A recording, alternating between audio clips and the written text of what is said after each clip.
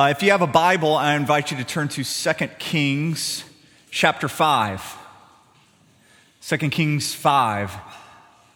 If you had your worship guides with you, you would see that the title for this morning's message is Grace, Grace, and More Grace. Because I don't know about you, but over this past week I have seen a lot of gloating. I have seen a lot of grieving, a lot of griping. I'm Baptist, so I have to make them rhyme. But I haven't really seen much grace. And we are a people in particular in need of grace. So 2 Kings chapter 5. And while you're turning there, I'm going to read to you just two verses from Luke chapter 4. This is Jesus speaking. It says, "And there were many lepers in Israel in the time of the prophet Elisha, and none of them was cleansed, but only Naaman the Syrian. And when they heard these things, all in the synagogue were filled with wrath." 2 Kings chapter 5, we'll read the first 14 verses. "Naaman, the commander of the army of the king of Syria, was a great man with his master and in high favor, because by him the Lord had given victory to Syria. He was a mighty man of valor, but he was a leper. Now the Syrians, on one of their raids, had carried off a little girl from the land of Israel, and she worked in the service of Naaman's wife. She said to her mistress, 'Would that my Lord were with the prophet who is in Samaria. He would cure him of leprosy.' So Naaman went in and told his Lord. Thus and so spoke the girl from the land of Israel. And the king of Syria said, 'Go now, and I will send a letter to the king of Israel.' So he went, taking with him 10 talents of silver, 6,000 shekels of gold, and 10 changes of clothing. And he brought the letter to the king of Israel, which read, 'When this letter reaches you, know that I have sent you Naaman my servant, that you may cure him of his leprosy.' And when the king of Israel read this letter, he tore his clothes and he said, 'Am I God to kill and to make alive, that this man sends word to me to cure a man of leprosy? Only consider and see how he is seeking a quarrel with me.' But when Elijah, the man of God, heard that the king of Israel had torn his clothes, he sent to the king, saying, 'Why have you torn your clothes? Let him come to me, that he may know that there is a prophet in Israel.' So Naaman came with his horses and chariots and stood at the door of Elisha's house. And Elisha sent a messenger to him, saying, 'Go and wash in the Jordan 7 times, and your flesh shall be restored, and you shall be clean.' But Naaman was angry and went away, saying, 'Behold, I thought he would surely come out to me and stand and call upon the name of the Lord his God and wave his hand over the place and cure the leper. Are not Abana and Pharpar, the rivers of Damascus, better than all waters of Israel? Could I not wash in them and be clean?' So he turned and went away in a rage. But his servants came near and said to him, 'My father, it is a great word that the prophet had spoken to you. Will you not do it? Has he actually said to you, wash and be clean?' So he went down and he dipped himself 7 times in the Jordan, according to the word of the man of God. And his flesh was restored like the flesh of a little child, and he was clean." This is the word of the Lord. If you would pray with me. Father, we ask that you would open up your word to us, because we need to hear from you. Your word brings life. Other words bring death, but yours bring life into us. So come and speak and breathe in our midst. May my words fall to the ground and blow away and not be remembered anymore, but Lord, may your words remain and may they change us. We pray this in the strong name of Jesus. Amen. So the story begins with a description of 2 people two people who could not be any more different from one another. First, we're introduced to Naaman. He was the general of the most dominant power of the day, Assyria. He had led Assyria to many victories. He had conquered countless people. He had also led many successful raids into Israel itself. And because of all of these things, he was a man held in high regard both by his people and by his king. And he was also considered one of Israel's fiercest enemies. This was a man, when you think of him, he is a man who just exudes power. A man used to having his own way both at home and abroad. Now, what's startling about all of this is we are given this one little detail that the source of all of this power and success has actually been the Lord. The Lord himself has been giving him these victories, even victories over Israel. The Lord has been at work in his life. Even though by all indications, Naaman doesn't seem to have the slightest clue that it's the Lord at work in his life. I'm sure that he thinks, just like all of us think, that our success, all of our honors, everything that we have in this life, we've earned. We've achieved it. It's all been a result of hard work and effort. But here we are given a little glimpse behind the curtain, and we see that the Lord has actually been behind it all. God has been gracious to him, whether he knows it or not. And so one of the things we learn right here at the start of this story is that God uses people whether they are aware of it or not, even violent and evil men.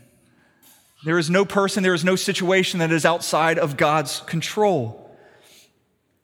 The other important detail that we learn about Naaman, besides that he's a general and he's powerful, is that he also had leprosy. Leprosy was just a terrible disease. It's likely only in the beginning stages here because Naaman can still go to work, but he knows that the clock is ticking. This will kill him. And he realizes that despite all of his achievements, all of his wealth, all of his hard-earned respect and power, despite all of those things, he was going to die. And not just die. This wasn't going to be dying an honorable death. He was going to die unclean. He was going to die as a social outcast.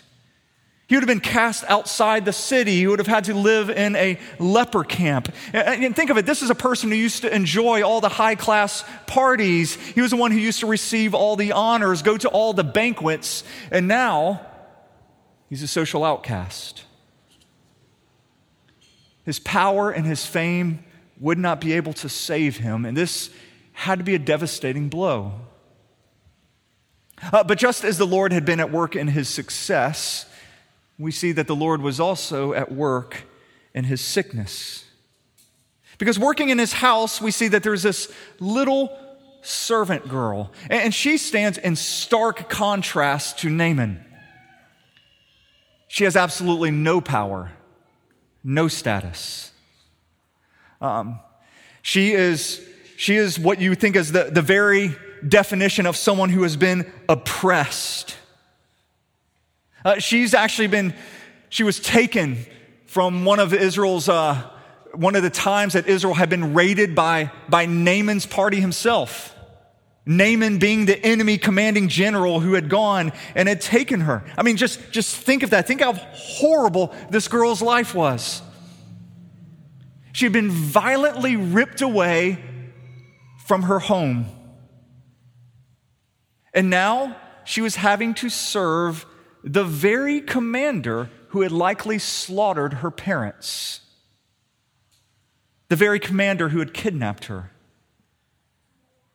I can't even imagine the trauma that this girl had experienced. Now you would expect, upon hearing those two things, those two people being described, you would expect that when this little girl hears that her master has received this mortal sickness, her reaction would be, yes, justice. I hope he rots in hell for all he has done to me and my family. I mean, you'd expect that. There's not a person in here who would actually criticize her if that had been her response. You'd get it. After all, that's how oppressed people respond when their oppressors finally receive justice. Yes, finally getting what you deserve. But what we see here in this little girl is grace. Such a remarkable grace. And I believe this is one of the reasons we have this story in our Bible. She actually has compassion for her master, and she doesn't want to see him suffer. Before we go any further, let me ask you the question. How does that make you feel? How does that rub you? I mean, if at work, a coworker steals one of your brilliant ideas, what do you pray for? Do you pray that they would get a promotion because of it? Do you pray that they would get a pay raise? Or do you pray that the person gets fired? Do you ask for justice? If you were a parent, and someone says something critical about your parenting techniques, I know that this rarely ever happens, but they might just say, "Oh, you decide to spank your child. How barbaric." We just use positive reinforcement and give out lollipops constantly.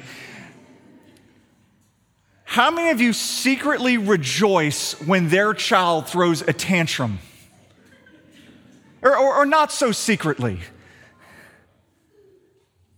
Anybody here ever have that glorious feeling of someone coming up right behind you as you're driving down the highway? They tailgate you, their brights are on, you can hardly see anything. After a few miles, they finally just zip right past you, and then they get pulled over. And you just kind of slow down. Because you're just really admiring justice, not vengeance at this point, isn't it? You slow down, you lower your window, you wave with a few less fingers, and all because you're really passionate about justice. Has nothing to do about vengeance, does it? No, we delight in those things because the hard truth is our hearts are just as evil as theirs. It's the reason we gloat. It's the reason we love instant karma. When we are wrong, we delight at the downfall of those who have wronged against us. And it's not because we are rejoicing in justice. We rejoice because our hearts are evil. However, if we understand that we have been saved by grace, that ultimately everything we are, every good thing we are has come to us as a gift from the Lord, and that we have never done anything to deserve his good gifts, then we can never exalt ourselves over another. We can never somehow think that we are better, we are more deserving. Once grace has been poured into our lives, we must in return then pour out this grace into other people's lives. God's grace spills out from us to others. And here we see such grace in this little girl. I mean, far from delighting in the suffering of her master, she hurts for him. And she tells him that she knows of a prophet who could heal him. Can I give just a little aside to the parents here? This is a little girl who lost her parents at a way too early age. And I'm sure that these parents, they wanted to watch her grow up. They wanted to be there for all of the big and the small events in her life, and they never got the chance to do that. They also never got the chance to give her any inheritance. But what we actually see here is she did bring something from her parents into this pagan land. She did have an inheritance, and it was a spiritual one. Her parents had taught her about the Lord. She knew three very important things. She knew that there was a God who spoke through his prophets. She knew that there was a God who heals people. And she knew that she was to express love for even her enemies. She knew those three things. And can I tell you, that is an incredible spiritual inheritance. As a parent, I cannot think of anything I would rather hand down to my children. Who cares about all of the stuff that we will someday hand down? It's the spiritual heritage that matters. Here we see those things had been instilled in her at an early age. It's all she has left. Now when Naaman here, he hears about this little girl's words. He hears about the prophet. He immediately goes to his king and he asks permission to go to this man. And the king says, go. And he sends with him this huge entourage and a boatload of money in order to pay for the healing. And so he goes off to Israel, he finds Elisha, he knocks on the door, and he gets the first of what will be several blows to his pride. Elisha, he hears the knocking. He knows it's Naaman there at the door. And Elisha won't even get off the couch. Just lays there. Sends a servant to the door, and the servant probably says something like, hey, I'm sorry, I know you've come an awful long way to see Elisha. He's really busy at the moment, but he did give me a message for you. He said, after such a long journey, you need to go and take a bath in the Jordan. I mean, it certainly seems here that Elisha is just blowing him off. Not only does he not come to the door, but then the command that he gives is just utterly ridiculous. This is the equivalent of going to the hospital with cancer. And instead of a doctor coming to see you, the doctor sends an assistant to tell you to go home and take 2 aspirin. I mean, if that were to happen to you, what would your response be? No, excuse me, can I talk to an actual doctor? Can I get some real medicine here? Don't treat me like that. I mean, Naaman here, he's understandably furious. I mean, he'd expected to come out and do whatever prophets do. You could tell he's not really sure what a prophet does. He just says, I thought he'd come out and like wave his hands around. Wave his hands and, call on the Lord and I'd be cured. Instead, he tells me to go bathe in a dirty river. Bathing in the Jordan wouldn't cure him of poison ivy, let alone leprosy. I've been to the Jordan River, and it is so dirty that if you put your feet in it, you can no longer see your feet. You are more likely to get a disease from bathing in that river than healed. And so Naaman is furious. Although it's a simple thing he's been asked, in his pride, he won't do it. He walks away. And this is what we really have going on here. This is what we really see when we were to look at the life of Naaman. Naaman is a guy who thought he could earn his salvation, just like he had earned everything else in his life, or thought he had earned everything else in his life. He wanted to get his salvation just like he got his status. Work for it. He was ready to pay a tremendous price for it. I mean, he had cartloads of money, he had all the latest designer fashion ready to give away for it. He's prepared to do some great deed for it. I mean, he understands how things like this works. I mean, normally you're supposed to do some great task to show your worth, somehow that, you're worthy of being healed, because all the legends work that way.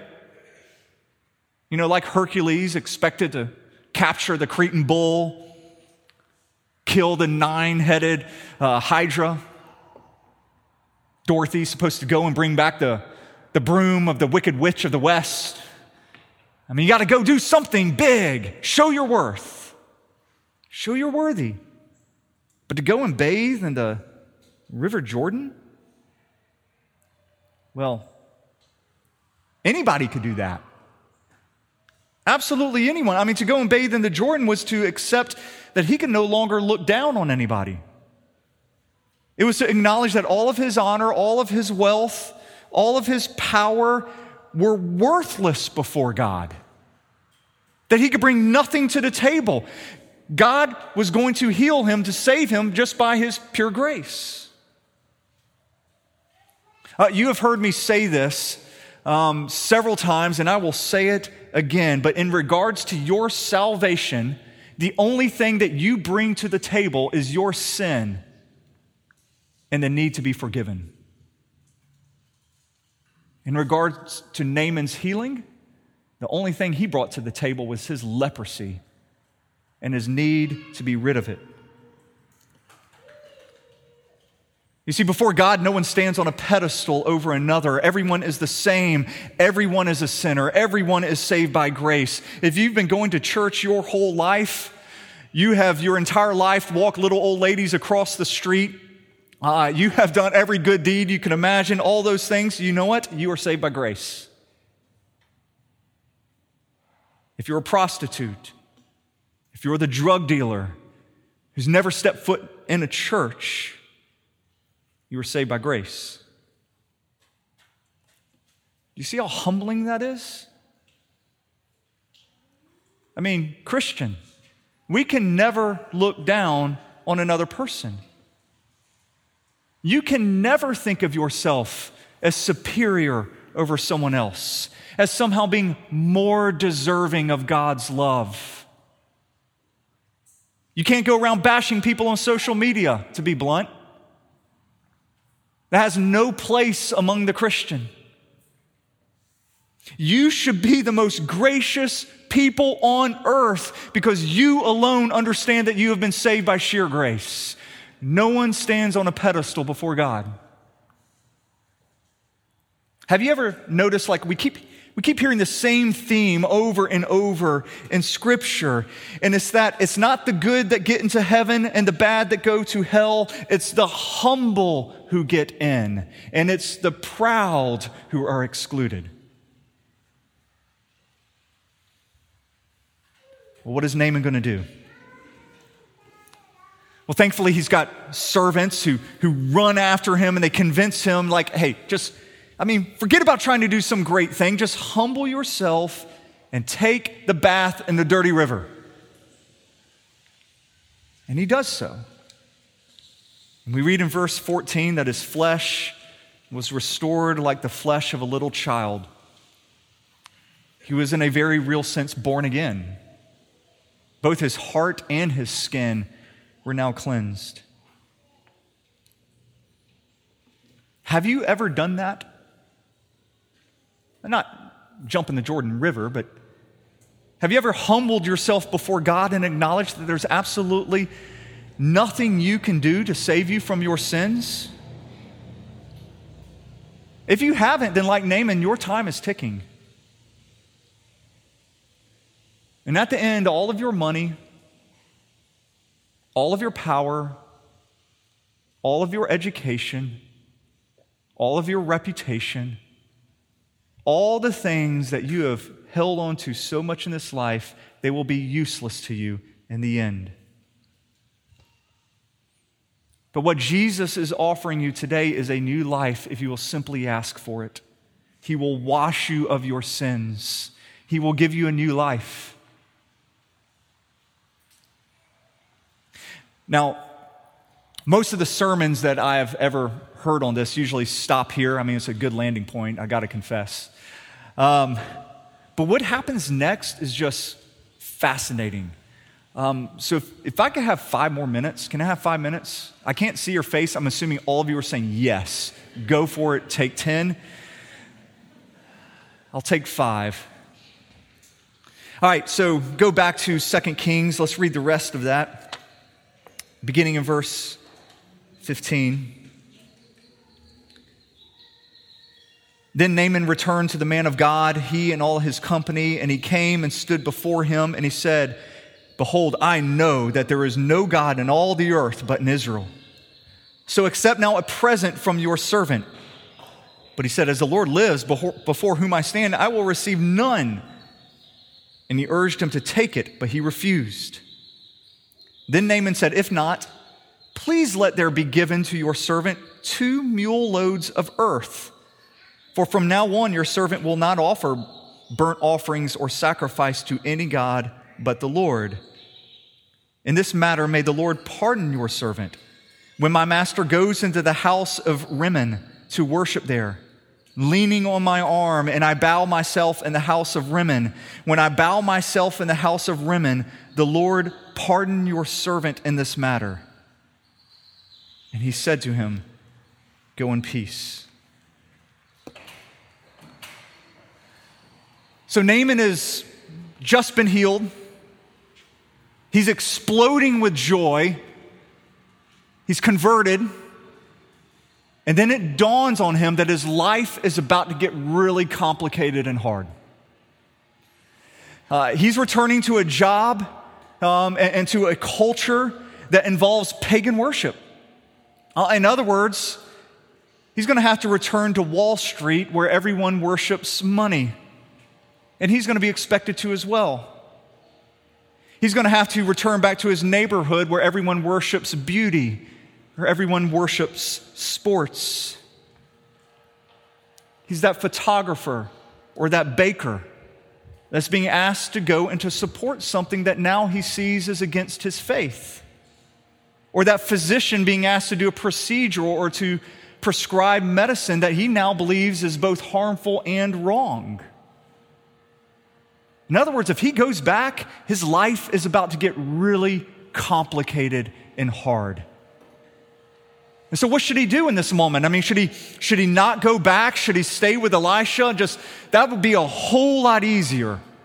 Or does he go back into all of that mess and try to be salt and light? He asked Elisha about it, and Elisha says, "Go in peace." Or shalom. He doesn't say, "You crazy? You can't go back there. Think of all the situations you're going to be put in. No, you can't. Stay here." Elisha doesn't say that. He says, "Go in peace." And by saying go in peace, he's saying, take that peace with you. Take that peace with you back into that pagan culture. He is telling Naaman to go back into a nearly impossible situation and to bring the peace of God there. Now, in doing so, we see Naaman, he lays down some parameters. Absolutely. He says, "I'm not going to sacrifice to any pagan god. I won't do it." There's some things he will absolutely not do. He will not make sacrifices to the idols of his culture. But there's other areas, gray areas, like helping his king kneel in worship to a pagan god, he's going to have to do. This is what being the salt of the earth looks like. We also talk about this often as a church, but the main role of being the salt of the earth, being salt, is not that we're the spice of life. The main role of salt in this day is a preservative. Salt was utterly worthless unless it was worked into something that would rot without it. And when salt was worked into something that would rot without it, it acted as a preservative. Naaman was going back to this pagan culture to try and preserve it. He's being salt and light here. Now, to help Naaman do this, he makes this strange request. He says, "Can I bring back 2 mule loads of dirt?" What the heck is that all about? I have seen people, go to the Holy Land, and they all get rebaptized in the Jordan River. Talk to me if you've done that. The Lord will forgive you. But other people, they come back and they've got to bring the special holy oil, because it's from the Holy Land. They got to bring back maybe some of the Jordan River. I don't know what you would do with that, but you bring back these little trinkets and stuff like that. But I've never seen anybody bring back just dirt. And he wants to bring back a lot of dirt from the Holy Land back home. But the reason he is doing so is this is his gospel track. This is how he's going to get to share the gospel with his people. Because the people where he came from, they associate their gods with the earth, with the land. And by him coming in now and bringing land from another place, he is saying that he is bringing his God, this new God, back into that pagan land. And so now when the people look at him, they're going to know two things. They're going to know that Naaman has been healed of his leprosy, and it was a God outside of their land, this other God they did not know, who had done it. And so now what we see actually is Naaman is becoming an instrument of God's grace. He's actually becoming just like that little servant girl. I mean, think of it. Now he's being thrown into an impossibly hard situation. Now what can he communicate? Well, there is a God, and he's a God who heals. And he knows that it's his job to now share it with the people. Share the good news of this with everyone, however he can possibly do it. It's not a bad message for the church. Pray with me. Lord, your people are often put in some very precarious positions, situations in which it's really hard to navigate as to what's right and what's wrong. I pray you would give us extraordinary wisdom. Help us to find creative ways to share your gospel. Tell us where we need to take a stand. I pray that everyone around us would know that we worship a different God. And he is a God who heals. And he is a God who pours out grace even on our enemies. May that message be loud and clear to a dark and dying world. And God, we confess that we deserve nothing but your wrath, but you have shown us tremendous grace. Thank you for the ways that you have forgiven us, for the way you have given us new life. And I pray that with this new life, we would live it in complete and total devotion to you. We pray this in the strong name of Jesus. Amen.